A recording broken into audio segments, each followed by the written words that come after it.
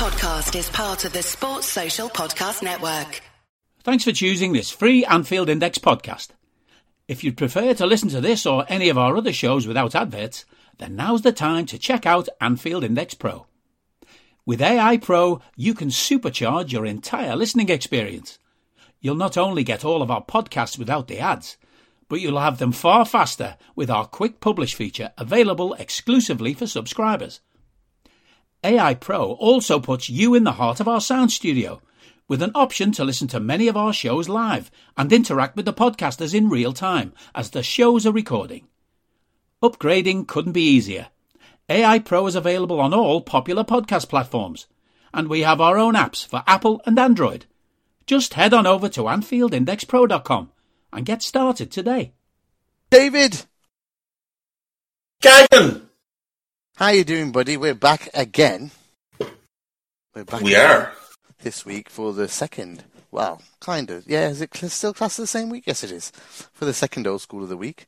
I hope you enjoyed the chat on the quad stuff. I thought it was a very balanced chat, like I said before. But today, because it's kind of international break, we could talk about stuff. There's not much news, is there, Dave? Let's be honest at the moment. I suppose Mo's Egypt beat Senegal yesterday in the first leg of their two-leg qualifier. But really, there's not much else to say about that. I think we want to do something that we kind of preview up for the summer, which is the transfer committee show. So yeah, if this is the last window to do it as well, because it's going to get absolutely stack busy in the next month and a half, or 2 months, hopefully, fingers crossed. So, guys, we're going to do keep, loan, or sell. And we're going to go through the Liverpool squad. I've got the squad list up in front of me here from the official site. I'm sure Dave's got the same. And we'll work through what we want to do. How do you want to do this, Dave? Where do you want to start? The traditionally keepers, defenders, midfielders, strikers, or a bit more exciting? Go somewhere else? Go position by position, I suppose. Yeah, fine. Oh, okay. You want to do it in terms of position in the team? Yeah, goalkeepers, defenders. Yeah, okay. Yeah, that's fine. Let's do goalkeepers then. Cool. So, yeah, we got 5 of them on the books at the moment. We do. We have 5 of them. We've got Ali, we've got Adrian, we've got Karius, we've got Kelleher, and we've got Pitaluga. We've also got a couple of very talented keepers in our academy. So we're in really good shape in terms of the goalkeeping position. It's the healthiest it's ever been at the club. There's no more Adam Bogdans. We don't pine for a great starting goalkeeper or a better backup. We're in very, very healthy situation. Like when Kelleher comes in, not worried at all, No. It's a drop, let's be honest. It is anybody apart from Alisson is a drop, but it's not a major one. Like, he comes in, he's good with his feet, he's able to make big saves. And the biggest thing, right, Dave, is that the defense trust him. Yeah. That's the biggest thing. Because you could sense with Adrian, no, the defenders were as panicked as us when he was in goal. So, yeah, like you said, I echo everything you're saying. Kelleher is a fresher breath of air, man. Having someone like that, a number 2, I echo Klopp. He's the best number 2 in the world. I don't think he's anywhere close to the best number 2 in the world, personally. I look at Manchester United have Dean Henderson, who's a better goalkeeper than him.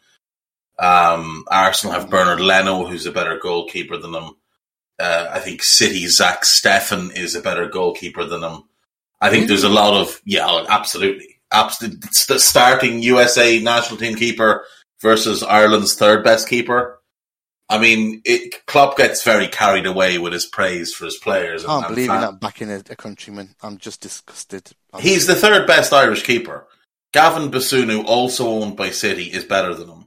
And he's younger than him. And Mark Travers is a better keeper than him. This is just wrong against Big Kev. It's true, though. It's true, though. If we wanted, we could upgrade on Kelleher.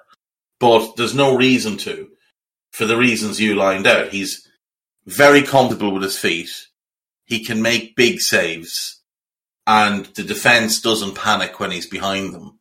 So as long as he has their trust, he doesn't need to be a great goalkeeper. He just needs to be a solid, reliable goalkeeper. Nobody's going to be as good as Alisson, because Alisson's the best keeper in the world. Alisson might be the best keeper the Premier League has ever seen. So nobody's going to be anywhere close to his level as a backup. But we don't need them to be. We just need them not to be a complete liability. And with the greatest of respect, Adrian was a complete liability. Completely. You know, like when we had... Do you remember when we had Grobler and Mike Hooper would come in? And Mike Hooper wasn't a great goalkeeper, but he was very, very reliable. He wouldn't let you down. But then when we had David James, he'd frighten the life out of you. Yeah. And then we had Tony Warner as the backup, and he would frighten the life out of you as well. So, I mean, it's just nice to know that when Kelleher's there, you're not panicking.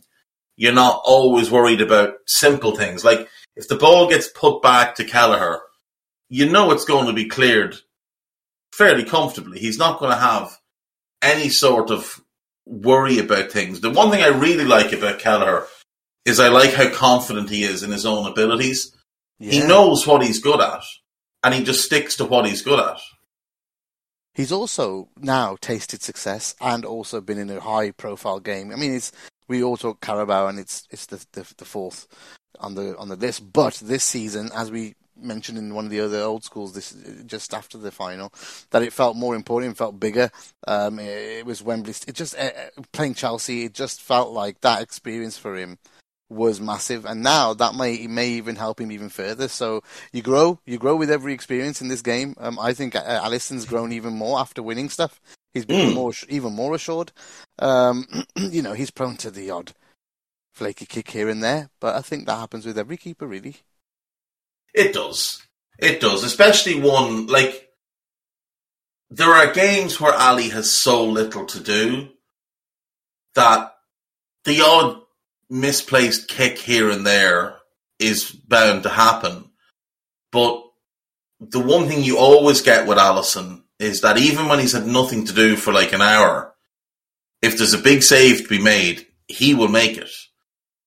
So I don't worry so much about his kicking. And, you know, generally his kicking is incredible. Well, he has assists, so it's good. Yeah, exactly. And generally his kicking is flawless. Every so often he does throw in an absolute stinker. But, like, you live with that. It's one tiny little thing. With the saves that he makes, he's kept us... I mean, he's one of the reasons we're in the title race, because he's made so many massive saves in games that... The one-on-one saves he was making earlier in the season... Wow. Like back August, September, October, some of the saves he was making when we were looking like a little bit of a shaky prospect in the league. You know, we were dropping points to average teams like Brighton and Brentford. But he was still winning us games more often than not. So, no, Alisson is incredible. Alisson's the type of goalkeeper that you want to keep as long as he's ready, willing and able. And I think Alisson is, if I'm not mistaken, Alisson is 29. He'll be 30 this year. And another 5-6 years easy. Right? That's exactly it. I mean, Manuel Neuer is 35. He's 36 tomorrow. And he's still playing at a sensationally high level. And if you remember back when we signed Alisson, the keeper I compared him to was Manuel Neuer. I said that us buying Alisson at that point from Roma was like Bayern buying Manuel Neuer from Schalke. Around the same kind of age, very similar profile, same type of build, same type of skill set. And here's Neuer still one of the top 5 keepers in the world at 36. Now, he did have a couple of years where he dipped a bit, but he had a number of injuries. If Ali can stay healthy, there's no reason we can't get 6-7 more great years out of him. Not good years, great years. Because he looks after himself so well. Yeah. Okay, let's... Karius is gone, yeah? He's gone this summer. 100%. Yes, his contract is up, so... That's it. It's a shame for him that his career at Liverpool worked out the way it did, and he's lost the last few years. But it's time for him to move on somewhere and go and be happy. Well, he's been happy to collect the paycheck as well, let's be honest.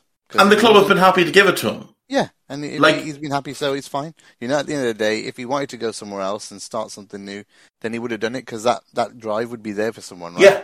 If he's happy to take it and he's settled, in the area, fair enough, fine. That's okay. You can't. I will never begrudge someone earning money. No, I would do it myself. Oh no, get every penny you can, because it's a short career. Yeah. And like I say, the club were happy to give him the contract, and the club are happy to honour the contract, so he's happy to receive the contract. Exactly. I would say it's worth mentioning that he has been an important squad member this season, purely on the basis of being a training ground goalkeeper, allowing Alisson rest during training. So if you think back a couple of years to when Ali was having some injury problems, he was having fucking training. That's exactly it. One of the things that was being put down to was the intensity of the training. Because Alisson's such a big guy, it was just causing him some problems. Having a guy like Karius to take some of those training ground reps has been important.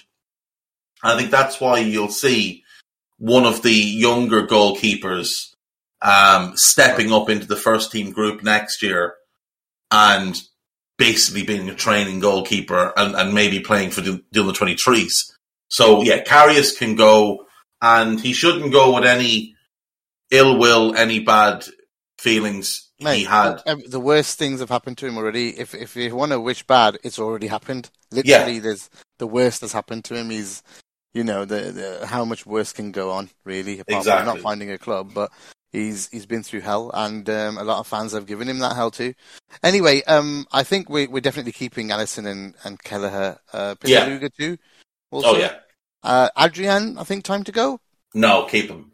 No, keep him as well. No, keep him. Training ground goalkeeper. You have to have him. You have to have him. He's vital as a training ground goalkeeper, because he's not looking to play. He makes absolutely no fuss. And he's very good behind the scenes, apparently. He's hugely popular. Yeah, he's hugely popular with the squad. He's really close with Thiago. He's close with the Brazilian lads and the Portuguese contingent. Portuguese speakers. He's very, very popular. And considering he just doesn't make any fuss. He's not on big money. He was happy to sign on for this current season as the training goalkeeper, under the understanding you're never going to play. So if he's happy to stay like that, give him another year. It helps Alisson, it helps Kelleher, and keep him. He made one amazing save in the Carabao Cup as well. Yeah. Didn't he? He got to play one game because Kelleher and Alisson couldn't play. Kelleher was sick, I think, yeah. Yeah, and he made an absolute brilliant save. So he played a part in that trophy, at least on the road to it. So okay, that's pretty easy then. So Karius off the books, saving some money in terms of wages there, which is good because we're going to need it. And it's one we don't need to replace externally. We don't need to go and buy someone to replace. No, not at all. Replace it's just an extra body at the moment. Exactly. And Adrian now is just what Andy Lonergan was a couple of years ago. You know? Okay, right. Let's go to defence then. This is pretty stacked here. It's keeping everyone, really. I think maybe Reece Williams loan, if we can get another... no, or maybe keep him, because obviously we've got to talk about Nico and Nat Phillips as well here. And does Van den Berg come back? Right, so if we start with the right backs, obviously we're keeping Trent. Obviously, yeah. So, Nico, I think it's time to sell. Yep. He's having a good loan at Fulham. And that's the thing. They're going to want to keep him. They're going to come up into the Premier League, so they're going to be looking to spend a bit of money. I'd imagine a player who plays a role in getting up, even though they were running away with the championship before he got there, but he's played a big role in keeping them at the top of the table. He's scored a couple of belters. He's been given trust. I think the thing is with the player, right? Here, the bar's too high. You know, there's sometimes a bar, right, that you've got to reach. The guy in front of you is so far away from you that it kind of affects you mentally, affects the perception of the fans as well. So let's take that into account. When Nico comes in, we notice the drop of he's good, he's decent, but he's not Trent, and he can't link the team and fit into that. Basically, he's not in the mold of a Trent, is he? No, he's a different type of player. And finding that player is going to be really hard for us as a backup. But he's young. He needs to go and play because he's decent, and he's shown when he's going to the Championship, he's gone crazy. As long as Liverpool do something smart with the sale of Nico in terms of sell-on fees, or maybe, I don't know, buyback if he does get to a potential where he's amazing, because there might be, you don't know, they grow. Players go, and he's doing so good there that you just never know what will happen.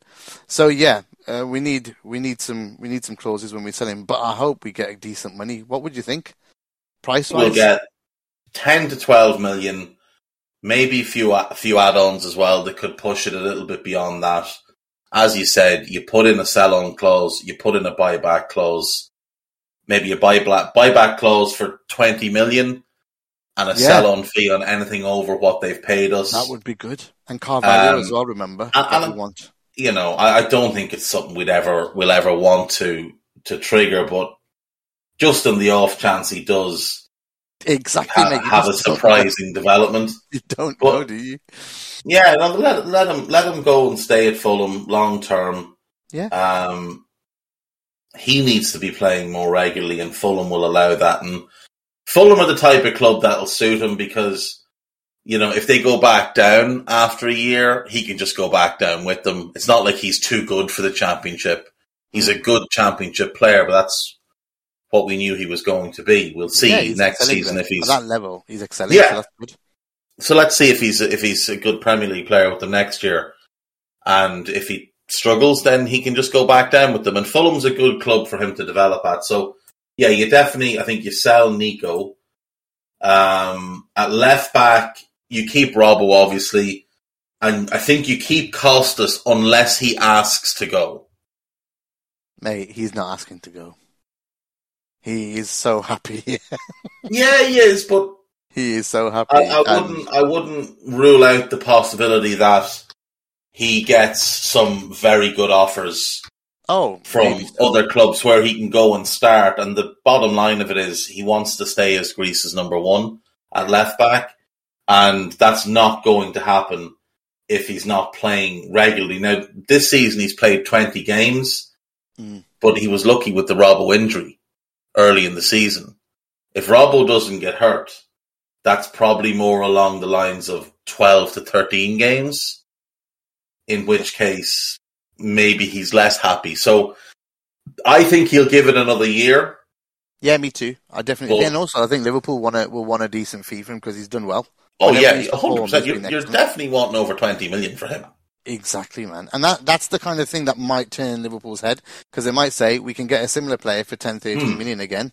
Do you get what I mean? Well, that's it. We could go. Maybe we could sell him and go and buy Jamal Lewis, who's the player we initially wanted to buy, because Newcastle don't seem to want him anymore, and we could maybe get him on the cheap. So if we got 20 million for Tsimikas and bought Jamal Lewis for 8 million, well, all of a sudden we've got 12 million now to put into a pot for something else. So yeah, I would say keep.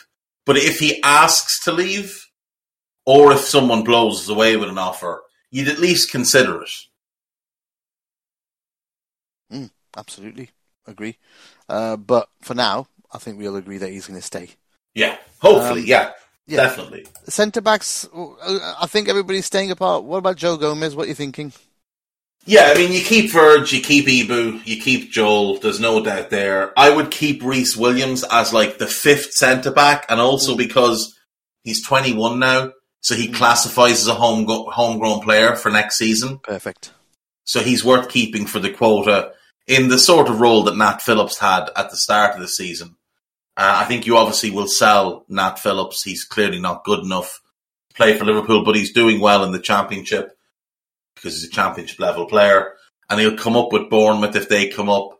And again, he'll see how he does in the Premier League, but if they go back down, he can go back down with them. And again, with Nat, you're looking similar type of money to Nico, 10 to 12 million. and maybe some add-ons. I wouldn't be putting any kind of buyback clause in that one. There was some news yesterday that came out that 15 million is what the agreed thing might be for him if he signs for them. It might be including add-ons. I have a great... Well, maybe. If they come back up, maybe. Yeah. We do like to rip... like to rip Bournemouth off. Exactly, and they But probably... 15 million is an awful lot of money for Nat Phillips. Like, you can go and buy a good centre-back. Well, the thing is, right, imagine million. it this way. If you get someone on loan, because Liverpool wanted to sell him and they weren't sure, right?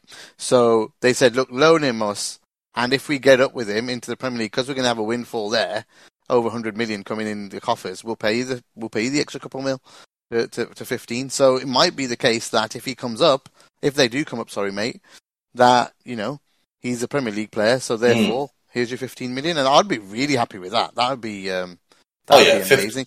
I mean, 15 million for a guy we couldn't get 5 million for 18 months ago? Yeah, you'll absolutely take that. You get nearly 30 million between the two of Nico and Nat.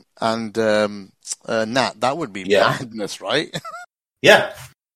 And that's what we should be looking to do. Like, that's got to be one of the purposes of our academy. 100%. Is to develop players to sell, players who aren't good enough to play for Liverpool, develop them to sell to Championship clubs or bottom-tier Premier League clubs, to make the academy itself self-sustaining, but also to, create some money to spend on the first team. Then the other question mark, obviously, is Joe Gomez. Look, nobody should want to sell Joe Gomez. He's by far the best fourth-choice centre-back anywhere on the planet. But like Tsimikas, if he asks to leave, which he might because he'll be 25 this summer. Wow, he is so young. He is, but at the same time, he's been at the club now 7-8 years, Gags. Mental, isn't it? And when we look at his career and his games played, he's not really had a career yet. No. Like, year one at Liverpool, so he has the first year at Charlton, he plays 24 games, he's like 17 at the time. Joins us, first season, 7 games, tears his ACL. Second season, 3 games, has the Achilles issue. Then he plays 31 games in 17-18, 25 in 18-19, that's the year he broke his leg. 43 in 19-20, the year we win the title. 12 last season, when he tears the patella tendon, and 15 this season. But it's not like a real 15 appearances, because when you look at his minutes played, it's minuscule. This season in the Premier League, he's played 102 minutes. 102 minutes. Like 710 minutes across his 15 appearances in all competitions. That, for a player of Joe Gomez's talent, is a waste. Now, if he's happy to give us another year, continue to work his way back to fitness, 979 minutes in all competitions last year. Like, he's been ruined with injuries. Yeah, I agree, mate. There's and what about the fee? If Joe, say, a Villa if he wants to go, you're looking 35-40 million minimum. That's awesome. For a player of his calibre, yeah, at his age. Because we've got to replace him as well, dude. We've got to replace him as well. That's exactly. We've got to go and find a potential replacement of equal calibre to Joe. And the thing is, you look up and down the league, right? He doesn't get in the City team because they've got very good centre-backs. So take them out. He starts for Chelsea. He's better than Christensen. He's better than Rudiger. At his very best, he's better than Rudiger. He's better than Azpilicueta. He's better than Chalobah. He starts for Arsenal. He's better than Ben White. He starts for Spurs. He's better than Eric Dyer or Ben Davies. He starts for United. He's better than Harry Maguire. And he's better than every other centre-back at every other club in the league below that. The only teams in the league he doesn't start for are Liverpool and Man City. Every other team he starts for. And he's the ideal centre-back for a couple of them. Like for Spurs, who want to play a back three, he's perfect. He could play on the right, the left, or in the middle role, where his calmness, his assurance, his reading of the game, his recovery speed, his covering ability and his ball playing ability would be absolutely ideal in the middle of an Antonio Conte back three. He starts. Villa want him. Villa looking to upgrade on Tyrone Mings. Absolutely ideal. Newcastle, money rich, they want him. So if a big offer comes in, they pay 60 for him. Fuck that. Yeah, and they might have to. There's an oil tax. I'm sorry. 100%. 100% there's an oil tax. There has to be a 20 million oil tax. Because at the end of the day, that's the only way you level the playing field with it. They want to spend, right? We'll take some more money, because then we can spend. And you know what we'll do?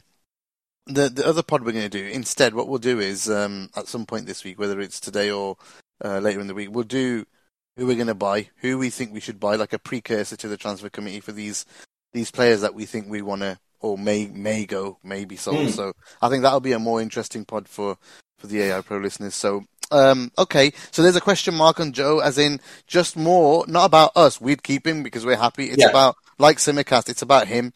It's about the player saying, look, I know the player in front of me, or the players in front of me, are going to play a lot more regularly, and they're going to be rotated. Is there going to be enough games for me here to succeed in my career?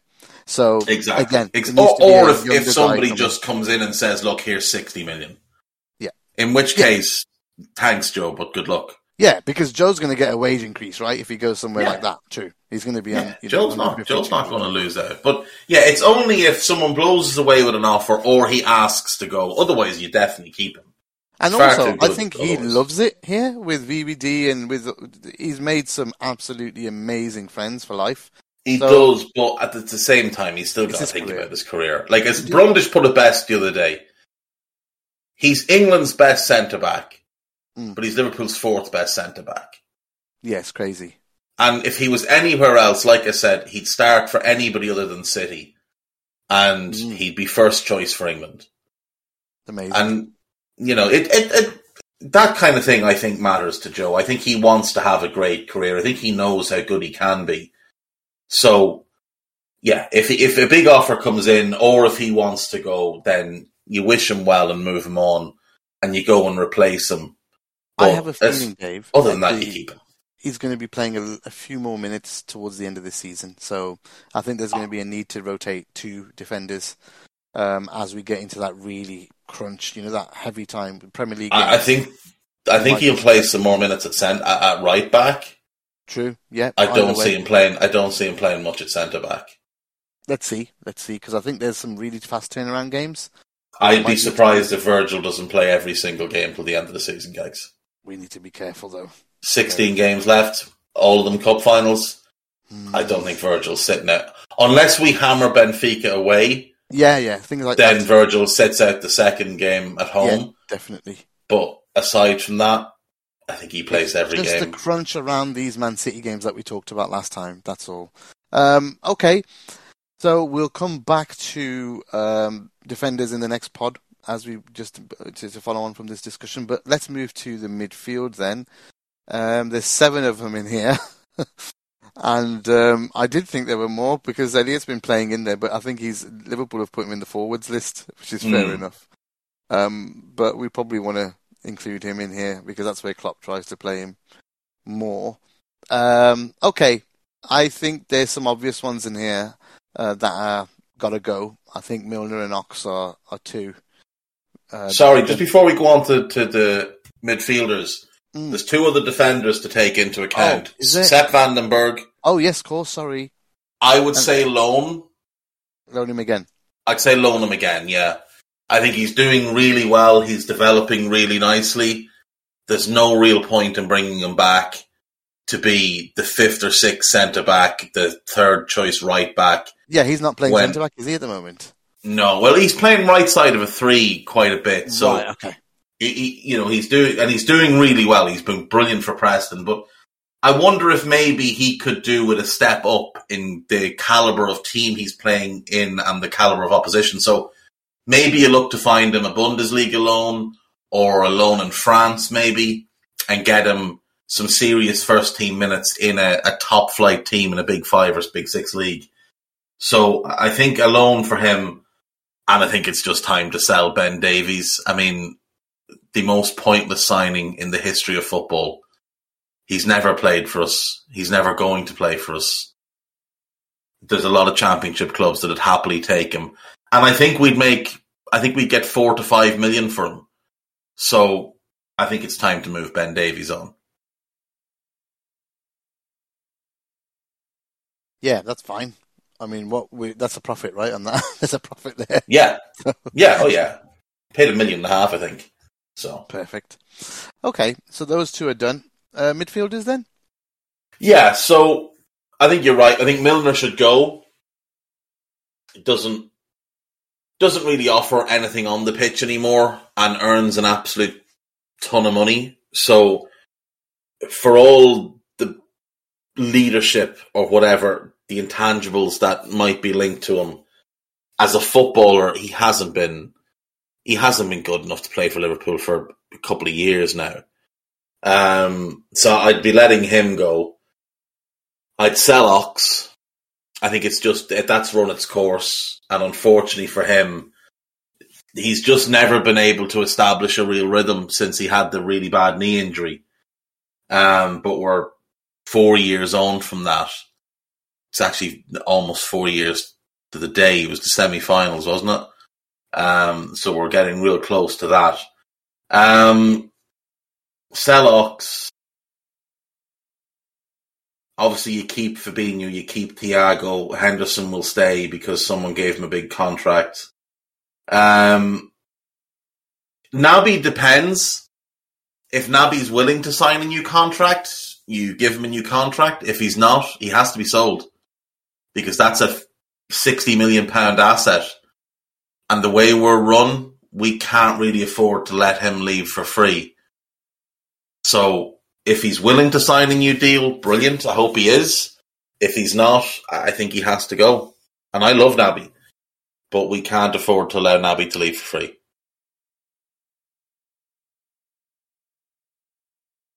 No, not a chance at all.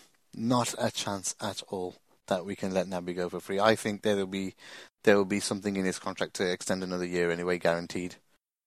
So that's possible. We might have a club option on him, the way United tend to do with a lot of their players. If that's the case, then brilliant. But he's got to play next year with at least the following season, contracted. We can't allow him to leave to play into his last season and leave for nothing because we have to, like, for us to replace Naby, we have to have money. To get money, we have to sell Naby. I know we allowed Emery to leave for free. I know we allowed Ginny to leave for free. But they're different circumstances. They didn't have the same type of value or the same type of outlay that Naby has had. We paid $60 million for Naby. We waited for a year for him, and he's earned big money since he's been here. Like, Naby's been on about $100,000 a week, so he's been here now 4 years. $100,000 a week is $5 million a year. 4 times 5 is 20, plus the 60 we paid for him. That's $80 million plus bonuses. So you're likely talking, he's part of a Champions League winner, he's part of a league title winner, part of a League Cup winner. Naby's probably cost us somewhere in the region of 95 to 100 million, all things considered. We can't just wipe that away. Like, we can't just let that leave for nothing, especially if we want to replace him. So the hope would be you keep him, you give him a new contract. That's got to be the hope. Well, to be honest, if this season now, like, fingers crossed, right, it's a successful season, and all the way now till the end, Naby is rotated and plays all the way to the end. I can't see them not saying, you know what, it's not going to be a massive increase in wage because of what's happened injury-wise, and it's risky. Yeah. But we want to keep you because we think now we know how to use you. And now we've kind of got to terms with each other. You're a big part of the squad. People loving you.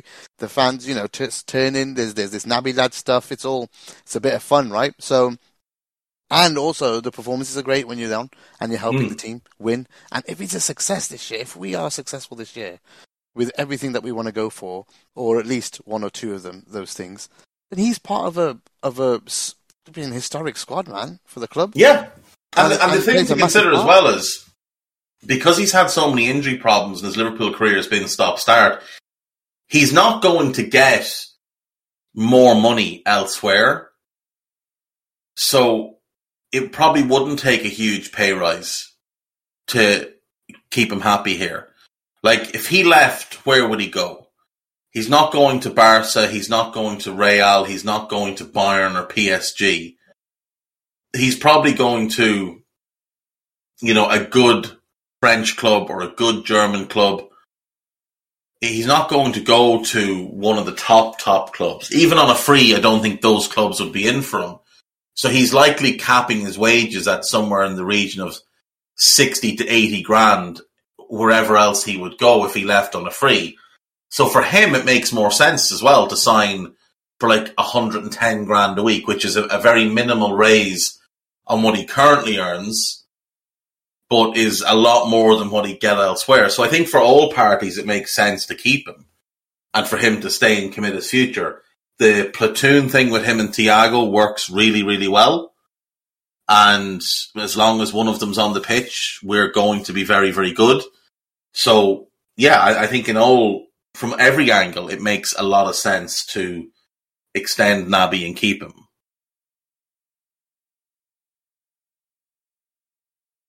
Yep, absolutely. Just messaged you there in the chat, Dave. Who's left? Okay. Who have we not covered so far? Curtis Jones and Harvey. So if you want to go, I'll be back in 2 minutes. Yep. Take your time. So these are the two interesting ones because they're the two really young ones. These are the two that have the promise to be something really special, but at the moment they're just talented young players. Harvey's obviously had a difficult season with the ankle injury. He'd sort of won a starting role in the team, and then he breaks his ankle, and then he misses most of the season, and he comes back, and he struggled a little bit for rhythm. But you absolutely want him around the squad next year, and you want him involved. Not necessarily as a starter, but certainly as a great option off the bench, someone who can play in the cups. You'll find 20 starts across the season for him. So I think Harvey's definitely one that you would keep. Curtis, on the other hand, is a little bit difficult because Curtis is 21. He is 3 years older than Harvey, or 2.5 years older than Harvey. And he's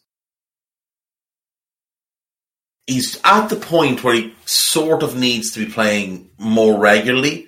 Now, we don't know how many games he would have gotten this season if it hadn't been for the eye injury that cost him a couple of months. There's obviously talent there, and there's a flexibility there in his game as well, where he can play either side of the midfield. I think he's a lot better on the right than he is on the left, but he can play the left-sided role. And against certain teams, he's absolutely fine. I do wonder if he'd benefit massively from a season out on loan. If he were to go to a mid-table Premier League team or a Bundesliga team and play 35 times in the league with 25 to 30 of them being starts, I do wonder if we could see him take a big step forward in his development, because I think people have gotten a little bit frustrated with Curtis because he's obviously a better player than he was 2 years ago, but he's not necessarily as impactful compared to what he was 2 years ago. Like, there hasn't been a massive change in what he actually brings to the team from an impact point of view. You can put him as the left side at 8 now, and he can be a controlling player. That's something he didn't have a couple of years ago. He's a very intelligent player. But when Curtis came through the academy, we were seeing this match winner. We were seeing a guy that could just change games. And I don't think he's taken the step forward in that regard that we would have liked. Now, part of that is Jurgen Klopp restricting him and holding him back a little bit. So JC Tyrone has just said there, Molby reckons Curtis might not be good enough. And that might be the case. That might be the case, but we won't find out if Curtis Jones is actually good enough while he's sitting on the bench at Liverpool. We will only find out if he's actually good enough if he's playing regularly somewhere else. So if we could send him on loan to an Eintracht Frankfurt or a Borussia Mönchengladbach or a Wolfsburg, and he could get 25 to 30 starts, and we could start to compare him and contrast him with other players that we might be looking to bring in. If he goes there and he stands out, and we as fans look at it and think, that's a fella we'd like to buy. If we didn't already own him, that's a fella we'd like to buy. Then we start to get more of an idea what he's about. There'll definitely be Premier League clubs strongly interested in Curtis Jones. I could see Crystal Palace having an interest. I could see Southampton having an interest because he's from a pressing system, so he's used to how they would play. I could see Brentford or Brighton, depending on what else they do this summer, having interest. And if he does go there, and we can, because you hear a lot of, well, Conor Gallagher's a better player than him, and Jacob Ramsey's a better player than him, and some others get mentioned as well. And my argument against that is, right, are they better players or are they more impactful players? Because I don't think you can honestly look at Conor Gallagher and say he's a more talented, better footballer than Curtis Jones. He is a far more impactful player. Now, there's two reasons for that. One, he's a lot more dynamic than Curtis. But two, he plays every single game. So he's able to establish a rhythm. And if you don't watch Palace every single week, you might not see the bad games. But he's had bad games this season. Ramsey is exactly the same. I don't think he's a more talented or better footballer than Curtis, but he's a more impactful footballer and a more dynamic footballer. Curtis is quite upright and he's a little bit slow-footed at times. Now, that's not a bad thing. He plays under control. Ramsey and Gallagher play bordering on the edge of being out of control at times. And I don't mean as in throwing themselves into tackles, but you watch Conor Gallagher sometimes make a run towards the penalty area at full speed, receive a pass on the move, and the ball bounces off him. It hits him in the knee and bounces off him. So, Curtis plays far more under control. So I don't know that we can say for certain that those type of players are better than him. They're more impactful, they're more dynamic. But if he was to go on loan and get 25 to 30 starts somewhere, then he might be just as impactful as them. Yeah.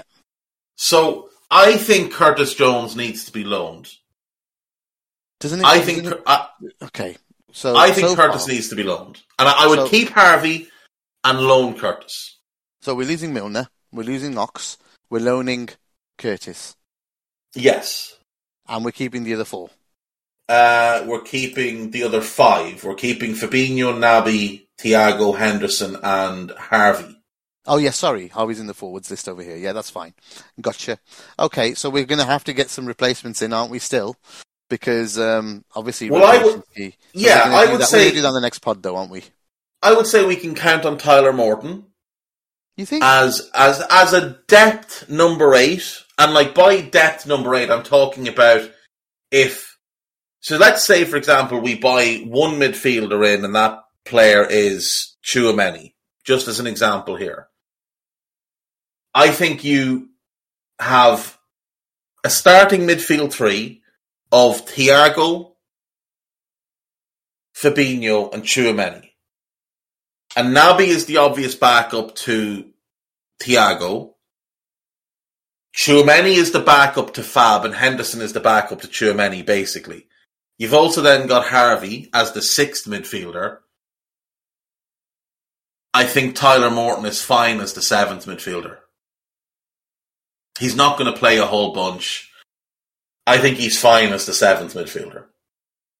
I wouldn't have any real concerns about playing Tyler Morton as my 7th midfielder. I think he's shown enough this season that if you're throwing him in a League Cup game or whatever, I think that's fine. Yeah, it's just the problem of having that 7th midfielder playing too many games if there's any injuries, that's all. In terms of big games. Hopefully there's an absolutely. for that, you know. Well, if we look at Ox this season, Ox has played 1,500 minutes. Mm-hmm. James Milner has played 1,000 minutes. And Curtis Jones, where's he? There he is. Curtis Jones has played 1,300 minutes. So that's 3,800 minutes between the three of them. And you have to factor in, Harvey will play more next season than he has this season. 100%. Absolutely. So he takes a chunk of those minutes. Maybe 800 of those minutes are his, on top of what he's played himself already this season. Mm-hmm. Morton could maybe get 400 to 500 minutes. Yeah, that's and then much. Tchouaméni just swallows up the rest of them. And if we've found this rotation between Thiago and Naby, maybe they both play a little bit more than they have this season as well, because we keep them fitter and fresher through the season. Yeah. Maybe they don't have the injuries that they suffered earlier in the season. So, yeah, it could be fine. It could be fine that way. Adam, if you suggest signing Jared Bowen again, I'm going to have you banned permanently from the entirety of Discord and Anfield Index. That is absolutely horrendous. Absolutely horrendous. Sort of nonsense is that? Joe Gomez is an English player, senior English player, so he counts. As I said earlier, Reece Williams counts as a homegrown player, so you can keep him. Caoimhín Kelleher counts as a homegrown player. If we bring in Carvalho, that's a homegrown player. If we buy a right back, there's a whole bunch of really good homegrown options there. There is no circumstance under which we would need to buy Jared Bowen. And you also forget that you don't need to have 8 homegrown players in your squad. You just can't have more than 17 non-homegrown players. Yeah. So with our youngsters, with the likes of Hitaluga, who'll be a big squad player next year, with the likes of Harvey Elliott, we don't need to have a full squad of 25 players named. This year we only named 24. This year we only named 7 homegrown players and 17 non-homegrown. So we don't need to concern ourselves with having to have 8. You only need to have 17 non-homegrowns. Yeah.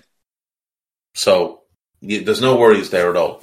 Now, you could keep Curtis, but I don't know that Curtis develops properly if he doesn't get a loan.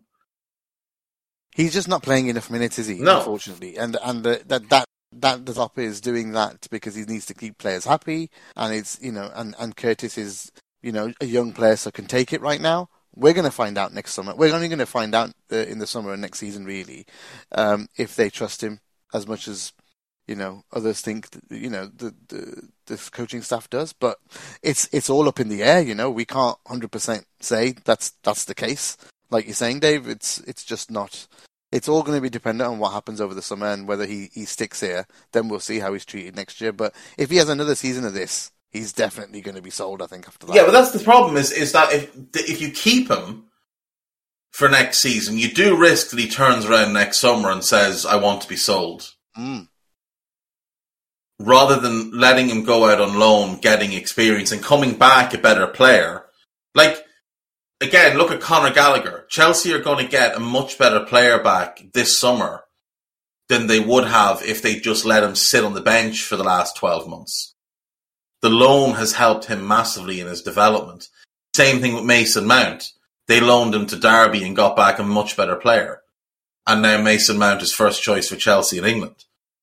Like, Curtis, when he was 18, was every bit as highly regarded as Mason Mount was at 18. But Mason Mount got a lot of football and Curtis hasn't had a lot of football. Now, Mason's a couple of years older than, or a year older than Curtis, I think, but still, he's played an awful lot more games than him. He's got a lot more minutes under his belt. And if we have Fabinho, Tchouaméni, Henderson, Thiago, Naby, and Harvey, all of them are going to be ahead of Curtis. Like, Harvey's a child who came back off a loan, wasn't a midfielder, and yet was getting midfield starts ahead of Curtis. That doesn't bode well for Curtis. Nope. We're going to have to see. Like I said, all the points I think we've made on this have been very objective and very, it's not been bias driven. It's literally. I really like Curtis. I'd love him to stay, but me too. It's about what's best for him and the club long term. I actually think he should play more away games, because in the away games is when we give the ball away too much. Yeah. And he's one of the calmest ones on the ball. He'll literally turn and run with it. Well, he has been, if you look at our midfielders this year, he has been substantially better than James Milner, substantially better than Alex Oxlade-Chamberlain, and substantially better than Jordan Henderson this season. And yet, at least two of that three will play ahead of him. Yeah, and that's the thing. He's got to he's got to get some big games now in the this is a really crunch period for a lot of players in the squad, Dave, because we're getting every game, like you said, is a final. Literally, how they perform now in these finals is going to decide maybe what happens to them next year. Obviously, if you're a scouser and stuff, it's going to be more likely you stay and fight for your place. But with age on his side, he could afford a year at another Premier League club and either, smash it over there and come back and try and find a place in the team, or even get sold for big, big bucks, So yeah. It's all positive really for Liverpool at the end of the day, and it's positive for Curtis. I think more than anything he'll want to stay. This is his boyhood club. He'll want to be here forever. So going out for a loan and coming back may just be the best option. It depends on how many players we're bloody able to buy as well this summer, to be honest. Yeah, of course. But yeah, all good points, Dave. I totally agree. There's a lot up in the air. It's going to be really interesting to see how these players perform at the end of the season and help what they can help Liverpool win, really, because that's pretty much going to decide what happens, I think. So, okay, we've done the midfield. Forwards then. Yeah, just two other midfielders that are out on loan at the minute. Okay. Shea Ojo and they're not really, I don't know whether the forwards or midfielders or forwards. Shea Ojo and Ben Woodburn. It is time, Liverpool. Yeah, it is time to let these lads go. Surely their contracts are up. It can't. Just let them go. It doesn't matter what kind of fee you get for them. Let them leave. Shea Ojo will be 25 this summer. Ben Woodburn will be 23 later this year. It's not going to happen for them. And it's not like they're going on loan and tearing up the leagues they go to. Ben Woodburn's having a decent loan spell at Hearts, but that's about it. A decent loan spell. Nothing spectacular. Poor Shea Ojo is at fucking Millwall. The poor fella. That's where we've sent him. This is his seventh loan spell. Seventh loan spell. Let the boys leave. Let them go and have a career. Don't be continually loaning them out, because all you're doing is becoming Chelsea in the worst possible way. Shea Ojo's contract runs till 2023. You'll get a small fee for him. Someone will give you 500 to $1 million for him, maybe some add-ons. Ben Woodburn, out of contract this summer. Don't re-sign him. Let him leave. Let him go and play somewhere else, because it's just not fair. It's just not fair to hold on to players like that who never get their feet under themselves when they go somewhere else, because they always know, I'm going to have to go back to Liverpool in the summer and I'm going to be off somewhere else.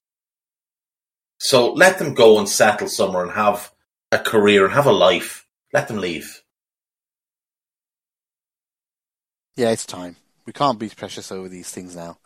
It's really limiting them, and it's just a drain on us as well, to be honest. So, yeah, even whether they're midfielders or forwards, they're now covered. So that means every player on loan now done. So It leaves. This is going to take some talking, because there's so many things that could happen here, Dave. Okay, so people that are guaranteed to stay, Jota, Luis Diaz. Everyone else up in the air, I suppose. Yeah. Like, as in, you just don't know what the fuck's going on. Like, Firmino, Mane, got a year left. Mo's going to have a year left. They all signed the same year. Minamino, does he want to stay? Will he stay?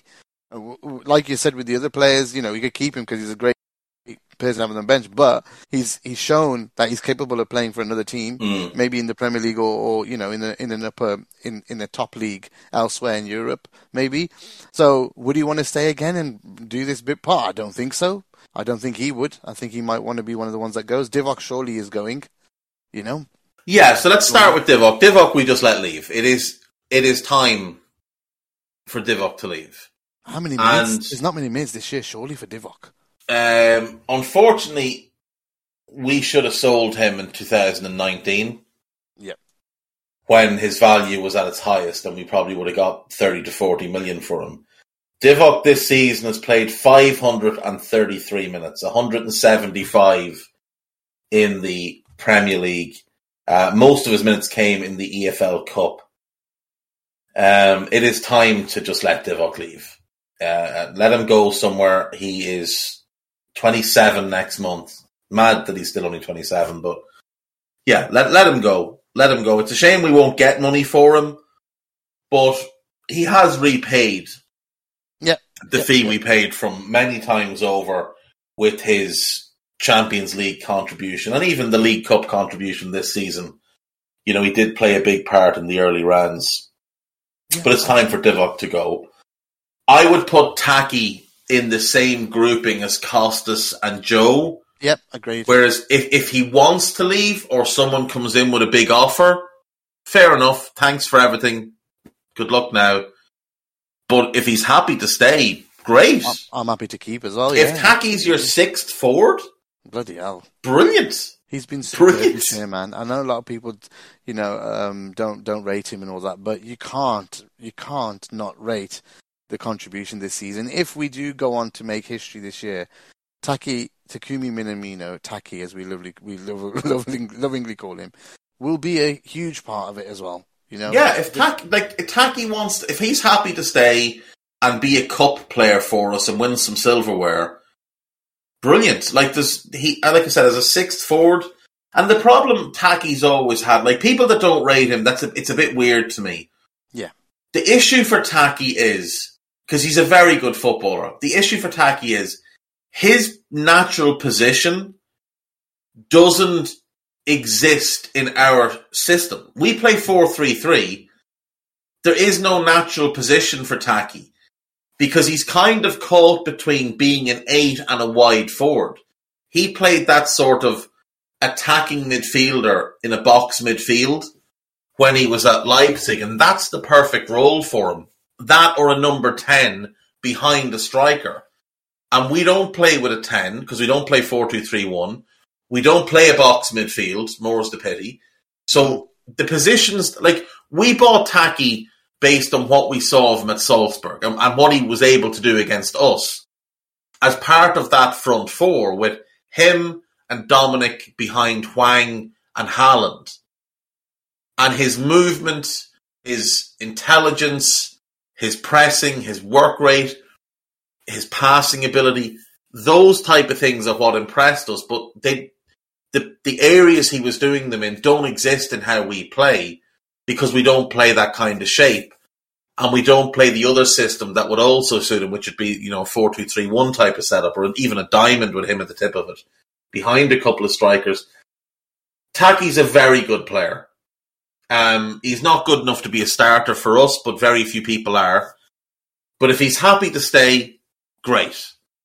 If he wants to go or a big offer comes in, sell him. And, like a Fabio Carvalho coming in would just be the automatic sort of replacement for Taki stylistically and in terms of the types of positions he can take up because, again, it'll be a bit of an awkward fit. He'll have to adapt. He's a lot younger than Taki, and I think he's more talented as well, to adapt to being a left-sided wide forward or a number 8. But I like Taki, and I like what he's done for us. I know he's he just arrives at the worst. He arrives and then a pandemic hits the world. Like, the poor fella.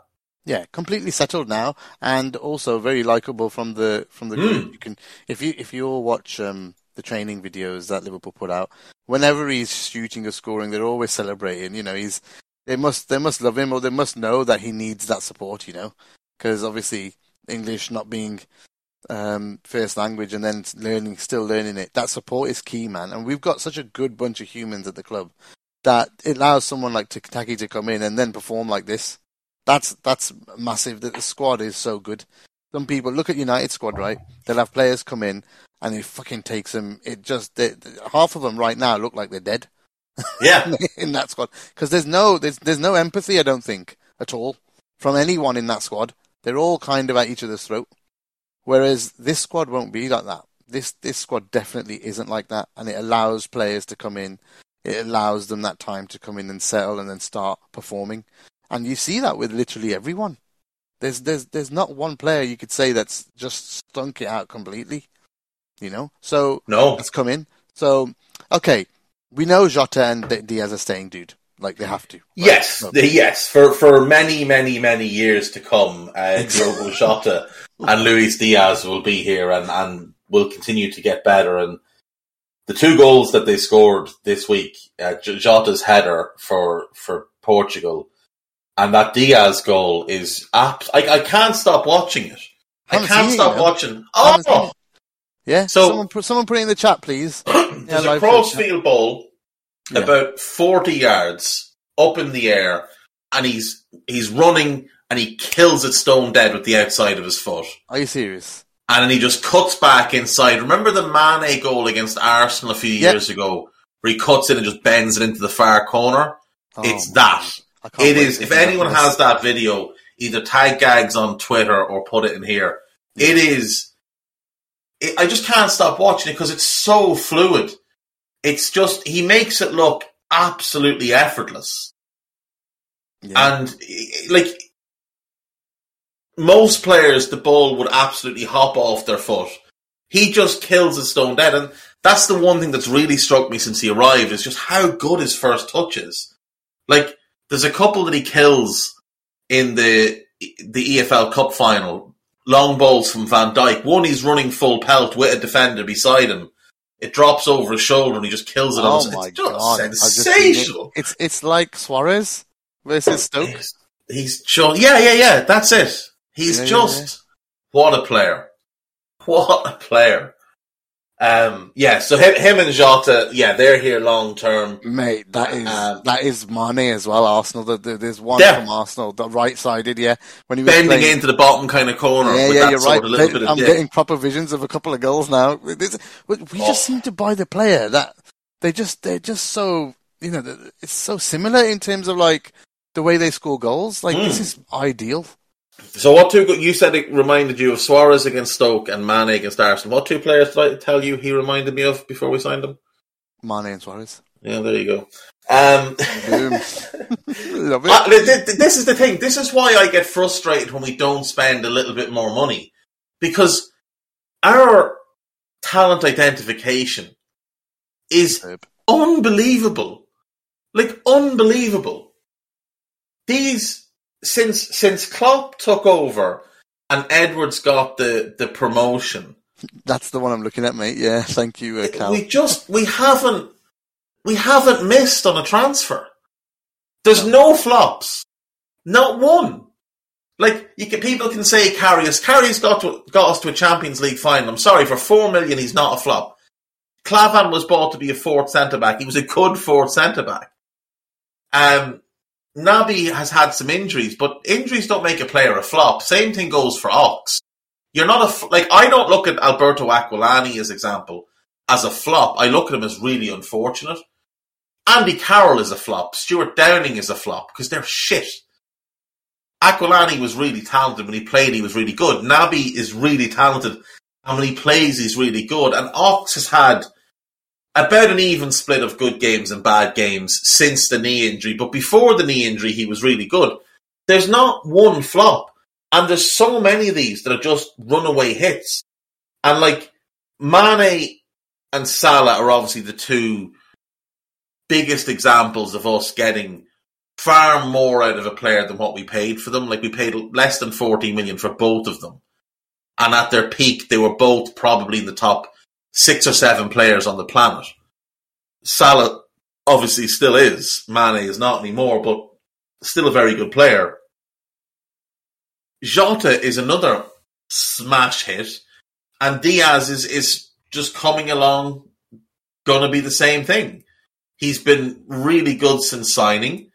And there's no question that with the rest of this season and then a pre-season under his belt, and remember as well, Colombia are likely to miss out on the World Cup because all Peru need to do is win their next game, and they've got an easy enough home game. If Peru win, Colombia are out. So Diaz will get a nice big break next season when the World Cup is on. He'll just be at home chilling. One of Mo and Mane will get a big break. Yeah. So forward-wise, we're going to be okay. Exactly. They're not going to be off getting slogged into the ground, whereas for a lot of other clubs, their players will be. We'll have... And imagine how, like if it's Mo, for example, if Mo is still here and he's missed the World Cup, and that's maybe... He'll be still able to play at the next World Cup, but Egypt might not be good enough to get there. So Mo might not get back to the World Cup. But imagine how pissed off Mo and Diaz will be having had to sit at home and watch the World Cup. But they'll also be really fresh. You know who else will be fresh? Thiago, because Luis Enrique is too stupid to include him in the squad. Naby, because Guinea didn't qualify. Yeah, loads of squad will be rested. Joel Matip sitting at home chilling. Trent might be sitting at home relaxing. Andy Robertson might be sitting at home relaxing. Our lads could just be sitting at home watching the World Cup, and then all the other clubs get their lads back absolutely knackered after a mid-season World Cup. And we're just like, right, everybody ready now? Now you're all in trouble. Now you're all proper fucked. Because our boys have a point to prove here. So, yeah, I mean, I love Luis Diaz. He's sensational. And if Colombia... I'd love all our players to miss the World Cup, let's be clear. All of them. They could all stay home. To be honest, I'm not even sure I'm watching it. This year, sorry. I probably won't, to be honest, unless I have to. But I haven't enjoyed a World Cup since 2006. I thought Russia was fairly poor. Brazil was poor.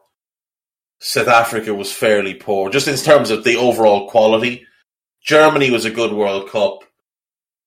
Japan, South Korea. We may have to watch it just from a content perspective. That's the only problem. But let's see, because otherwise, yeah, exactly. Really, yeah. So that's it. Adams hit it there. So they basically need Colombia need Paraguay to draw or beat Peru, and Peru are at home now. Colombia play Venezuela, and Venezuela are bottom of the group, so Colombia should beat them fairly comfortably. But okay, let's do the. Yeah, let's move on then. Let's get the big three. So our historic three legends of the club for what they've achieved. Well, we do the easy one first. The easy one, I think, is Bobby. Yeah. Do you keep him? I think you keep him. I think you keep him and you extend him because number one, I think he's the easiest one to keep. I think the wage demands will be by far the lowest of the three. And he knows. He knows. Yeah, and Bobby, I think, is now accepting of the fact that he is no longer an automatic starter. He's a squad player, but he's a really important squad player.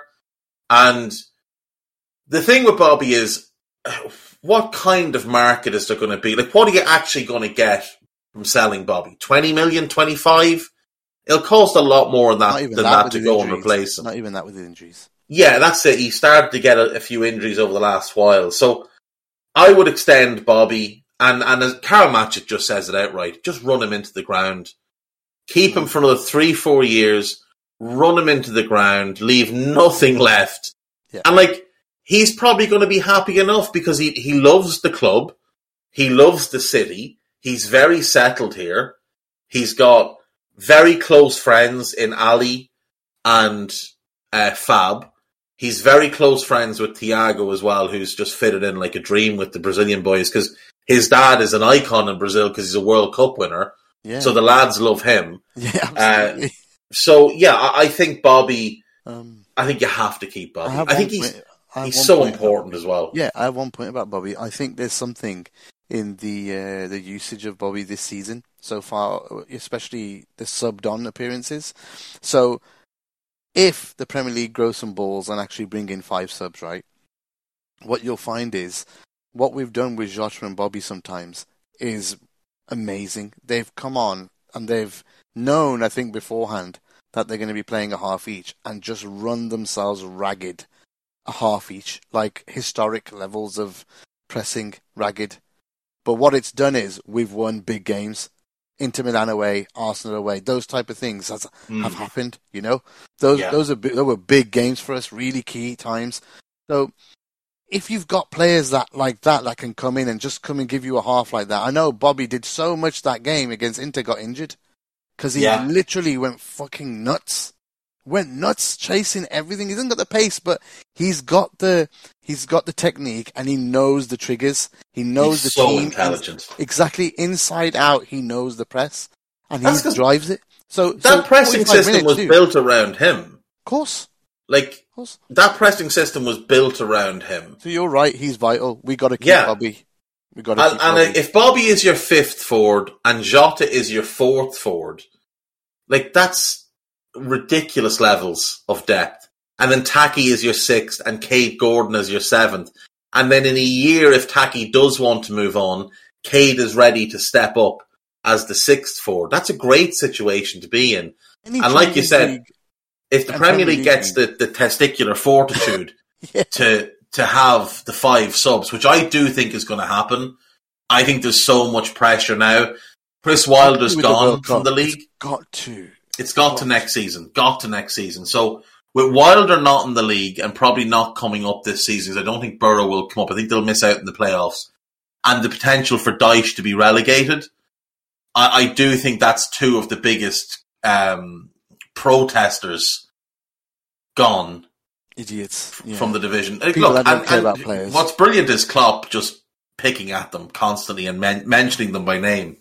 But if we get 5 subs next year, then we can go into games with a set plan of, right, we've got 2 subs we're going to make in the forward line. We've got 2 subs we're going to make in midfield. So, for example, next season it could be that Thiago, Tchouaméni and Fabinho are the starters with Henderson and Naby on the bench ready to go. And in the games those 2 start, we have Tchouaméni and Thiago on the bench ready to go. So on 60... Oh, you're tired from chasing around our starting 11? Here's 4 fresh lads. Yeah. On you go, boys. And then you keep that 5th substitution in case something else happens, in case there's an injury or whatever. So you have 4 basically pre-made in your mind. And you know how Klopp loves to be prepared. Kloppo has everything planned out to a fucking T. While people might think he's this mad fly by the seat of his arse German who's emotional, Kloppo is so detail orientated, and Linders is as well. So that's they're so ready. Let me just make a point here. So basically we're talking about the forwards. Literally any Champions League and Premier League week, all 5 are playing. They're playing minutes. So it's a squad game now more than, we always talk first 11s, and it's important for us to talk about this because you need around a 16 to 18 on a 2-game week. So you need a 16 to 18 real core of 16 to 8. If we can get to 16 to 18 players, which I think we're nearly there. I think we probably just need a couple of we need a couple of fullbacks, or maybe another right back, definitely. And then a couple of a midfielder. Right back and a midfielder away from it, I think. Yeah. Exactly. So you got that 16 to 18. Then you're literally saying to that 16 to 18, every game, every time there's a midweek game and a weekend game, literally, you're all getting fucking minutes. You're all playing. You're all going to play. And we need to make them play. And this year, that's what started to happen as we turned the year and the rotation really kicked in January. Literally, that's what's been happening. How many players? I think it's a core of 16, 17 now, Dave. With all the midfielders, with Naby, Thiago is the biggest example of one, right? One player. Then you've had Ibu come in for the centre-backs.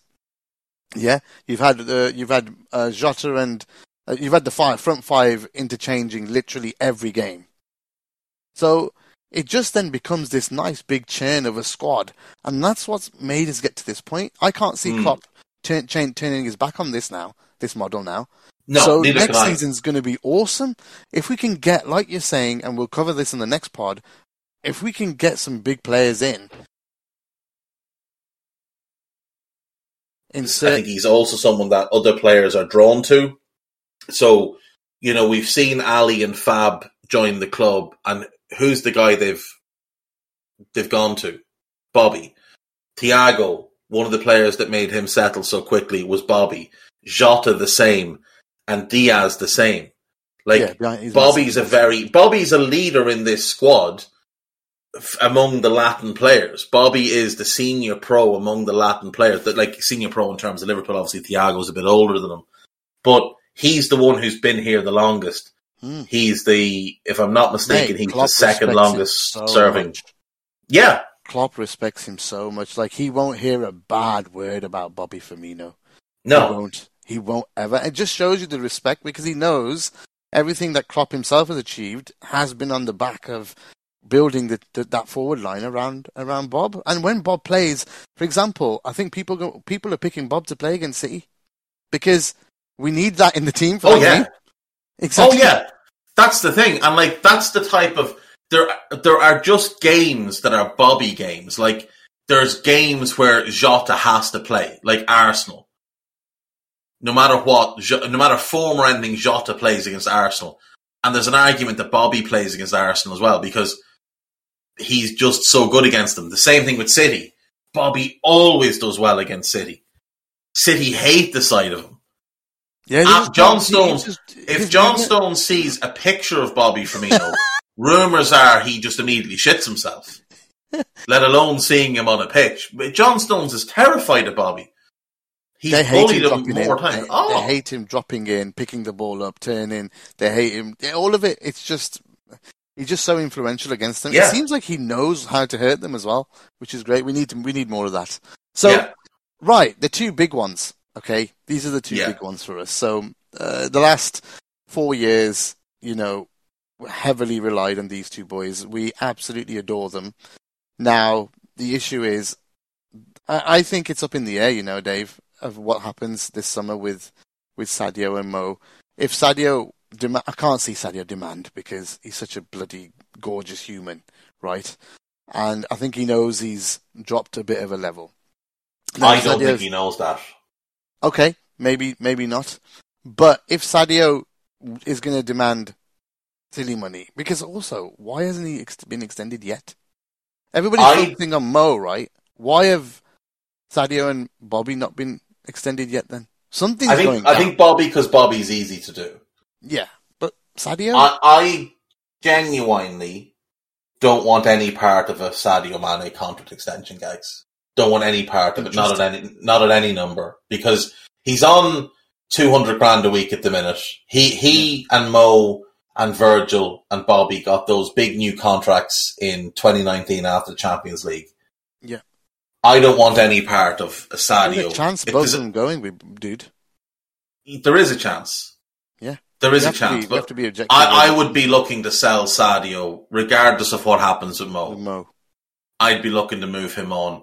I still think there's value in Sadio. I still think you can get 50 to 55 million, maybe even a little bit more, because numbers-wise, he's still the same player he was. It's when you watch him, you realise he's not the same player. Now, he has adapted his game quite well, and he's still a very effective player, and he's an efficient player, but I would rather move Sadio on and take that money and reinvest it in a younger version of Sadio.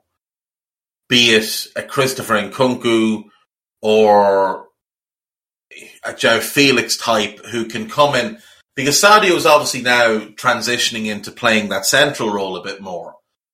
And I just look at Nkunku or Joe Felix and think you guys would absolutely thrive in that role.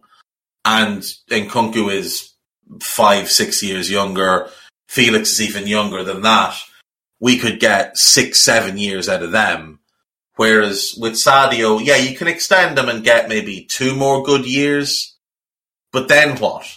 And because of our model, we need to be selling players to replace them and replenish the squad.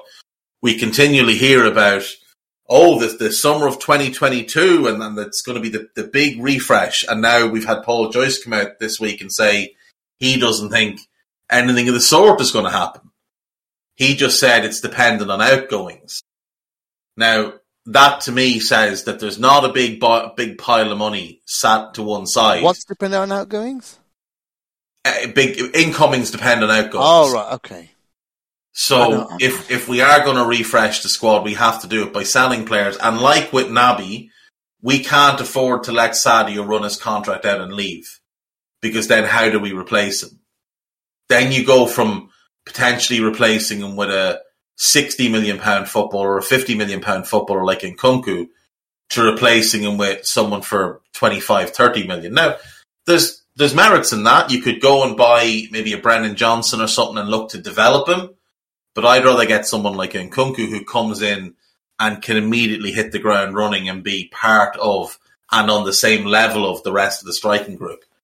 So I would sell Sadio regardless of the Mo situation. I would have sold him a year ago if his value hadn't cratered after such a bad season last year. I think we as a club would have sold him after we won the title if it wasn't for COVID. I think we would have sold him if it wasn't for COVID. Off the back of the title, because he was the best player in the league that year. And his value was about, he probably would have brought in 120 million-ish. Yeah. If you consider what Hazard went for a year before, who was older, less consistent, and had only 1 year left in his contract. At that point, Sadio had multiple years left, was younger, was at what looked like the peak of his powers. I think Sadio goes 2 years ago, not for COVID. AJ makes a great point in the chat. Didn't we already sign his replacement too? We have. We really have. We've signed his replacement on the left side, but we needed that anyway. And we can't fall into this trap again. This is the same, Thiago's the Ginny replacement stuff that we had. No, we still need another. We need another. Yeah, we need 5 high-end attacking players. The left is sorted with Jota and Diaz now. Jota and Diaz on the left. Yeah. And say Jota and Bobby in the middle. And right. Nkunku and Bobby would be the middle two. And then Nkunku, Jota and Diaz can all play right side as well. So, yeah, I think you sell Sadio. I know it's harsh. And I know it will upset a lot of people. But I just think it is time to move him on. Like, we've already got one albatross contract that's going to really hurt over the next 3 years. I do think Sadio could become another one. And I don't think he's signing for anything less than about 300 grand a week. I think he's... Like, the thing with Sadio is, Sadio looks at himself and thinks... I'm Mo. I'm the same level of player as Mo. And he has every right to believe that because for 4 years, him and Mo were, or 3 years as it was, him and Mo were neck and neck. Last year, Sadio fell off. This year, he's performing well, not at the same level as Mo, but I still think he's the same. I think he sees himself as the same level of player as Mo. And if Mo is getting 350, 400, I think Sadio's going to want similar enough. I know we all say, but he's humble and he's this and he's that. So is Mo. But remember, I've said this to you before, when you get players that so many people rely upon, because Sadio isn't just about creating generational wealth for himself and his family and breaking generational poverty for himself and his family. Sadio has a village of people that rely on him. Sadio has a nation of people that rely on him. He puts so much money back into his country. Sadio's not looking for 300, 350 grand a week for himself to put it in a bank account so he can log into his online banking and go, God, look how rich I am. Sadio will be looking for that type of money so he can go back to Senegal and build schools. Philanthropist. Yeah, build schools, build hospitals, build an academy, change the lives of people. That's what Sadio wants to do. To do that, he needs money. And there's been reports and rumours for about 2.5 years now that his agency and Paris Saint-Germain have been looking into the possibility of building multiple academies across Senegal and surrounding countries, and that PSG would want Sadio. Because remember, now, it's sports washing, of course it is, but they would want Sadio as the face of all of that. They would want him as the guy at the forefront of doing that. Number one, it is sports washing. Number two, it benefits PSG if they can have first crack at the immense amount of talent in that region of the world. You know, Senegal, Ghana, wherever, Ivory Coast, wherever else. There's an incredible talent base there. And PSG are smart enough to know we want to dig into some of that. And if you have Sadio at the forefront of it, you can hold him up as a shining example of, look what you can become. You can become Sadio Mane. And you can change the lives of yourself and everybody around you. And I think Sadio takes his responsibilities to his people very, very seriously. Like, he's back in Senegal all the time. He wants to improve the lives of them all. We get he's going to want more. So it's not going to happen here. No chance, right? No. That's not going to happen. So if he was to... I mean, I don't know. And it's been really quiet about Sadio extension. Yeah. I don't even know if Liverpool will give the same money either. But they'd want to cash in on him and not let him leave for free. Now, would you say the same for Mo? What about if Mo rejects every move and plays the last year of his contract? I don't think he'll do that. I don't think Mo will reject. If Mo gets offers, like let's just wind it back a little bit on Mo, right? So what do we know about Mo? What do we actually know for a fact? Not a whole lot. No, there's not a whole lot. There's no facts. We know what we've heard, and we know what the speculation is. So what we've heard is that there was the loose outline of a contract, and now the goalposts have maybe been shifted because his agent's playing silly beggars. What we don't know is how much real truth there is to that, or what Mo himself wants. Because the only person who seems to know what Mo wants is Fabrizio Romano.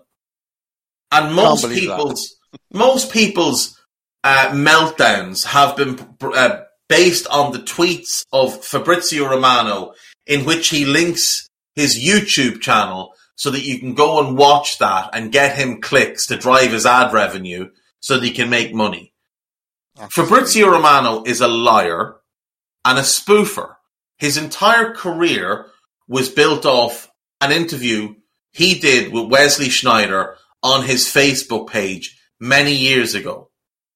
An interview which never happened, never took place. He invented an entire interview on his Facebook page, which Sneijder and Inter Milan publicly, not privately, publicly came out and said that didn't happen.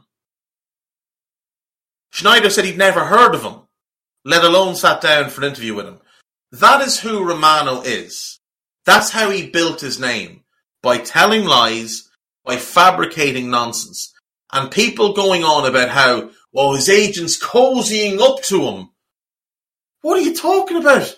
He tweeted about him once in January. And all he said was how hard he's working, because Romano appears to never sleep because he's got 2 or 3 very lowly paid interns who send out most of his tweets for him at 3 o'clock in the morning while he's tucked up in bed. Like, you've got multiple outlets on YouTube, fan accounts, paying him to come on and talk absolute bobbins. You've got some bunch of clowns, I think it's Anfield Edition, paying him monthly for a column that he doesn't write himself. He has someone write it for him. You've got The Guardian paying him every single month and putting his name on stuff that the guy can't write his own name, let alone write out a fucking article. And I know this from people that have worked with him when he was working with DiMarzio. Like, nobody likes him that worked with him at DiMarzio. He's not at all taken seriously in Italy. And yet the English fans just live on his every word. It's a bit like Balaga years ago. Guillem Balaga was a laughingstock in Spain. He was like imagine, is it John Cross? Take John Cross for an example, right? John Cross is notoriously unreliable for transfer information. Constantly wrong about everything. If John Cross went to Spain and acted like the English expert and the Spanish all went, oh, well, he's from England, he must be an English expert. He must know all of the players. That's basically what happens with Balaga and Romano. They're not at all taken seriously in their home countries. But English fans are so drawn in by a suntan and a fancy accent that they just assume these guys have credibility. And Romano built his reputation by telling lies, growing a following, and then because he grew a following, other people followed him because, well, he's got a following, he must have some credibility. His following got big enough to the point where he got a bit of power. Then he did get some connections to some agents by kissing all the right arses. And a couple of clubs were like, well, we have 1 million followers on Twitter. He has 3 million followers on Twitter. So if he tweets this for us, or if we get him in the ad, it'll go more viral. And he started to do that as well. This guy has built an entire empire for himself based on sand. He lives in a sandcastle. The chap is a spoofer and a liar. And Liverpool fans lose their shit because he tweets about a few tweets about Salah that have no foundation. And the reason you know he's lying, the most obvious tell that he's lying, is that he tries to tell you things from the Liverpool side. And it's blatantly obvious he's never, ever had any insight at Liverpool. Like, he tries to claim he broke the Konate story. He tweeted it 3 days after David Ornstein. The guy is a spoofer, and people get so worked up about him saying Salah is rejecting the contract offer. He's done nothing of the sort that anybody can tell for a fact. You're basing it on Romano. No, Klopp's already stated it. There's been no rejection. Exactly. Exactly. Jurgen Klopp. There's been no agreement, and there's been no acceptance rejection of the deal. Yeah, exactly.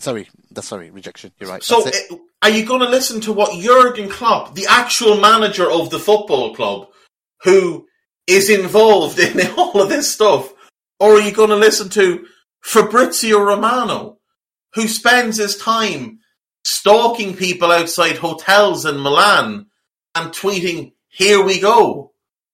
Like, get a fucking grip. Let's yeah. So now, but here's the thing. We've got to cover the eventualities here. If Salah had rejected the contract offer, if Paul Joyce would know about it. Yeah, for sure.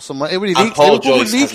Liverpool would leak it. Bro. Yes, they would. 100% they would. Because they would want to set up the fan pressure to either get Mo to sign, or in the summer if they had to sell him, well, he rejected a contract offer. What were we to do? Yeah, exactly. We've paid as much as we can. They would leak numbers and everything. Liverpool, they did it to Sterling. Yeah. Think about it. They'll do it to anyone, dude. At the end of the day, it's a business. We talk about it is a business. If players are allowed to earn the money, the club's allowed to decide how much they can afford a player, right? At the end of the day, if that's the best they can do, that's the best they can do. You know, this is just a fact. We have to accept it. We can hate it. We can hate it all we want. We can have an opinion on it. But the fact is, they're going to do what's best for their business. Guys, their business. He who controls the narrative controls the popular view, right? Raheem Sterling told Liverpool in the middle of 2014-15, I do not want to discuss a contract until the summer. Yeah, exactly. It could be that. Liverpool then offered him a contract extension a week later. And Sterling said, I don't want to discuss a contract until the summer. He didn't reject it. He didn't turn it down. Liverpool leaked through the Echo that Sterling had turned down a contract extension. Sterling then went and did an interview on the BBC saying, I didn't reject a contract extension. They offered me one after I told them I didn't want to talk about it till the summer, and I reiterated I don't want to talk about it till the summer. Liverpool then fined Raheem Sterling for doing that interview on the BBC and put it out again through the Echo that Raheem Sterling and Brendan Rodgers were at odds. And then Liverpool very carefully crafted a narrative that Sterling was greedy, that his agent was causing problems. I think it was all Rodgers, mate. All of which was Rodgers and Ian Ayre. And Ian Ayre. And the reason was Rodgers wanted to sell him. Yeah. But the narrative was that Sterling was being greedy, Sterling turned down contract offers, and Sterling's agent was driving him away from Liverpool. And what is the overwhelming view among Liverpool players of Raheem Sterling? Snake. Money grabber. Greedy. Why is it that way? Because Liverpool control the narrative. Yeah, Liverpool fans, yeah, not Liverpool players. Yeah, Liverpool fans don't like Raheem Sterling. Liverpool Football Club built a narrative through Brendan Rodgers and Ian Ayre and a certain journalist at the Echo, who now writes for The Athletic and is punching well above his weight in the romance department, by the way. If anyone hasn't seen his Instagram, go and check his Instagram. Punching. But Liverpool did that and created the view that Raheem Sterling was greedy. If Liverpool wanted to create the narrative against Salah, they would do it. Because the same journalist would be happy to run those stories. Yeah. The same journalists who were all around then and have since the inside story based on a bunch of lies they were told by Liverpool Football Club, they would run those stories again about Salah. If Liverpool wanted it to get out there that Salah had rejected a contract offer, all of that would be out. But since they haven't done that, logic would dictate he hasn't turned down anything at all. I'm glad we've got a manager that's very honest, and he said directly nothing's been rejected. I think if it gets rejected and someone asks him in a press conference, he'll literally say it. Yes, he has. He's rejected it, and then that's all he'll say. He won't put an opinion on it. He'll just say, yeah, Mo's rejected it. But the fact that the manager's come out and said that there's an offer on the table, it's not been accepted, it's not been rejected, chill the hell out, it's going to take time. He's literally said it's going to take time. So something's going on, right? Just let it happen. Agent actually do, though. Like, here's the thing. People go on about, look, his agent disrespected club. What did he actually do? He sent one tweet with some laughing emojis. And people chose to interpret that in a certain way. But what do we really know about Rami?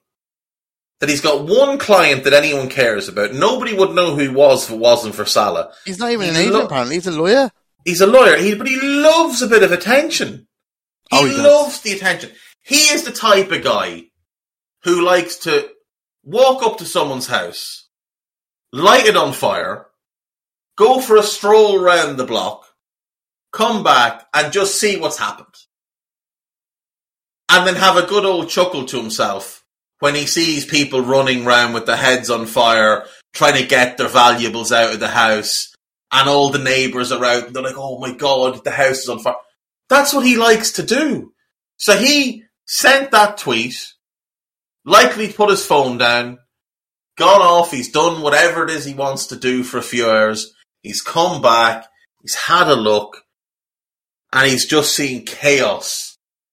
And he's having a good old laugh with himself, and he flicks to see what's trending. And what's trending? Him. He's trending. And he's got the attention he wants.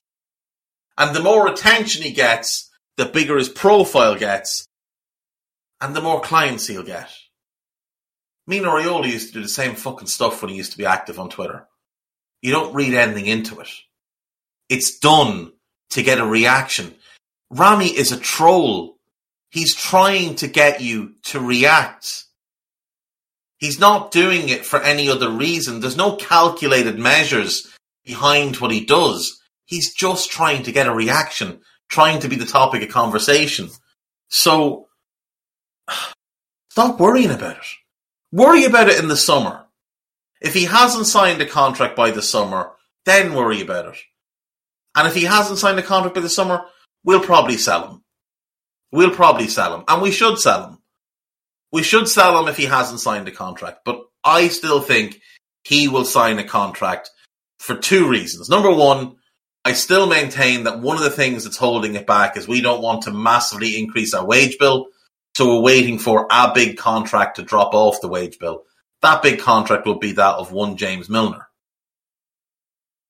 The Sadio contract could also drop off if we sell him. And whoever comes in to replace him will come in on a lot less money, probably like half of the 200 grand a week. So if Sadio leaves and Milner leaves, Milner doesn't need to be replaced, and Sadio's replacement comes in for half of it. There's 250 grand a week of open salary money, most of which can go to Mo. There's also the issue over the image rights, and if they get resolved, then and they're not actually available to be bought until the summer. They're not available to be purchased until the summer because Rami and Mo sold them to a third party, and that's how Mo makes a lot of money from his commercial side. They become available this summer. We can bid on them now, but they can't be bought until the summer because they're not available. And when those two things become clearer, then we'll have a clearer picture. But you absolutely give Mo the contract. I disagree with what JC has said here. I think he will carry this form well into his 30s. I look around the league, I look around Europe, I see the likes of Lewandowski, Cristiano Ronaldo, Karim Benzema, Suarez, who were able to maintain well into their 30s. I look at Jamie Vardy. Salah has more talent in his right foot than Vardy has in his entire body. And Vardy is still banging goals at 35, 36. Now, he's had some injuries this season and last, but he's still double figures in goals. I've said it before, I will say it again. If Salah gets what he wants, which I believe is a 4-year extension on top of the year he has left, that brings him up to 2027. I see no reason why in that 5-year span he can't repeat what he's done in this 5-year span from when he joined till now, in which case he'd be roughly 25, 26 goals behind Ian Rush in the list of all-time top scorers. I just don't think you let that walk out the door. That type of production, that type of consistency, that type of world-class level, you absolutely move heaven and earth to keep him. Yeah, there's got to be something, and I think with there's a lot of stuff going on Twitter now about image rights and things like that. So, at the end of the day, Liverpool want those rights. I'm sure they do. I'm sure they want to make a lot of money, off of Mo. But those rights now, unfortunately, there's a big difference here, right? But people need to understand that people aren't getting, and people just seem to think that it's okay for Mo to give up his rights because he's already earning X amount. I'm sorry, that's not how business is done. Mo now is also a businessman, okay? He has a worth, there's a value to his rights. So when most of these players join, right, they don't have a value to those rights. They just say, yep, this is part of the contract, here you go. It's a certain amount that they just go for it, right? They do it. Liverpool didn't do that with Mo. Because Mo was smart, he kept his rights because he knew something was about to happen. He already knew in Egypt he had a value, and then Liverpool didn't want to take that up at that point. Okay, didn't want to pay for it. Now he's literally the highest paid player in the league. Okay, when you include his image rights. So therefore, I would say Cristiano's image rights. Oh, sorry. Apart from Ronaldo, before Ronaldo joined, yes. So he's the outside of Ronaldo, who's different level anyway. Messi and him in this league, he's the highest paid player. Okay, due to his image rights. So imagine if he's already earning 500, 600 grand a week right now. Okay, just imagine if Liverpool want to buy those rights, that's what they got to pay him. You can't say, oh, we want your rights, here's 400k, That's not how it works. How would that work? Why would he give up money? Think about it, fucking folk. I mean, people just... I've not tweeted about it, and I've watched people talk about it, and I am dumbfounded by intelligent people not understanding this. There's a value on those rights already. If you want them, normally you pay over to get them. Normally, I reckon Mo would literally take the value for them right now, what they're worth, plus a raise on his current wage. That will fly over the top. But if Liverpool are so intent on having those rights, then it's them that's the problem. They can literally not have those rights, give him an increase, and it all will be fine. All will be fine because he'll sign on to the contract, because he'll keep his rights. He can then go, I'm sure it's not Mo insisting, buy my rights too, pay for my rights. I'm sure not, he's not. He can make more money on his own. But imagine Liverpool getting those rights, being allowed to use Mo. Have you seen all the brilliant content Liverpool produce with the players, right? That doing, what Tsimikas and Jota and Thiago just did, what Ibu and VVD did. That's product placement, right? That's product placement, making money off those sponsors. They want Mo. Those sponsors want Mo. They want Mo on those adverts, but they can't get Mo because Mo owns his rights. Liverpool want those rights because they will make an absolute fortune. But that's the thing. That's the thing. You've got to pay the value. You've got to pay the value. If you're not paying the value, then you're not getting them. It's simple as that. So right now, I think the best thing would be for Liverpool to just say, yeah, that's going to push us over budget. It's going to push us right over our structure. We need to now sort it out and say, here you go. Let's just go with the current deal as it is and have those wages. I don't understand otherwise. I don't understand what the problem is. It's literally the way it is now. So it's a mess, but it's a major mess. But I mean, we're just guessing, aren't we? Actually, if it's a mess or not, we don't know. I really do hope it's a thing that we're waiting till the end of the season, but who knows? I am feeling nervous. I'll be honest. I am feeling nervous, but I just can't understand the people that don't understand the value of the image rights. It's just mind-boggling to me how intelligent people do not understand that he has a value and they have a value, and just stick to the normal deal. Just give him a raise and let him keep his rights, man. That would be so much simpler. Yeah, and that might be where the compromise is reached. This whole thing might be over the image rights. That he wants to keep them, that he views them as being too valuable to let go. And maybe that's where it goes. So, I think we get a deal done with him. I do. We might have to pay a little bit more than we want, and such is life. They gave Jordan Henderson a contract for more than they wanted to. They gave him a contract they didn't want to give. Salah's far more valuable on and off the pitch than Jordan Henderson. So, get it done. And for all those out there criticising Salah for playing it out in the media, he's done nothing of the sort. At all. Not even slightly. What you saw was a tweet by his agent in January that had nothing to do with Salah, and then a bunch of lies from Romano. You put 2 and 2 together, you got 73, and you've run away with yourselves. But yet, you had nothing to say last August when Jordan Henderson went running off to the Athletic to tell them the club were being mean to him and not giving him the contract he wanted. But it wasn't about money.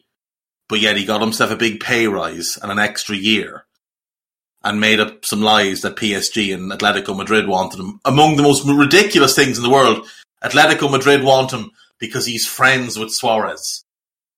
Do me a favour. And no one had much of anything bad to say about Henderson running off and playing his contract out in the media. But yet, Salah does, and people lose their minds. So we got 2 hours done here, which is crazy. But the overall thing of these keep, sell, and loan is that it's Sadio that that we think is going to be sold, as well as Divock, whose contract might expire, or sold, and then Takumi if he pushes. If he pushes, if we get a and the same with Costas and the same with Joe. But look, if we want win to everything this year, Firmino and Mo, yeah, definitely. We want to keep from look, yeah. So basically, we want Karius gone, Nico gone, Nat gone, Sepp loaned, Ox gone, Milner gone, Curtis potentially loaned, Sadio sold, Divock released, and then Taki, Gomez, and Costas we'd like to keep, but if they push to leave or a big offer comes in, you at least consider it. I think that's where we stand. Yep. Right then. Okay, we still have... So that's the whole squad done, folks. I know we've gone long, but hope you enjoy it. We will do another show this week on the players that we have said might be leaving, who replaces them. So Dave's got a little bit of homework, but I think he's had it all in his head already anyway, as to who he wants and where he wants them. So we'll go through those. That'll be fun. And I think there's a UP on Monday the 28th about the Salah contract, so that'll be interesting too, with the UP guys and their opinions on those. And I think there's plenty coming, actually, looking at the schedule that we've got. We've got an AI scouted, I think, that Dave's already done. There's an on the books that he's done too with Trev. Minefield's out now, and then I think we've got another Money Talks coming. There's two scouted to come this week as well. And two more scouted in a UP and another old school. How good is that? So yeah, you got plenty to look forward to. So AI scouted's out in the morning. So this is Saturday today, so Sunday morning. This is probably going to be out on Sunday as well. So yeah, it'll be when you're listening, it's already out anyway. Apart from that, thank you, Dave, for your morning. I know I got you up early. You did on a Saturday morning. Huh? Dragging me from... How you went... This is how different we are. You were swimming this morning before we podcasted, and I literally walked the 15 steps from my bed to my office. Literally out onto the landing and in through the door that's directly across from the bedroom to the computer. And that was literally my morning. So yeah, I didn't even have breakfast. I don't actually have breakfast. I go straight to lunch. So I literally try and get a morning swim in. So there's a health club just around the corner.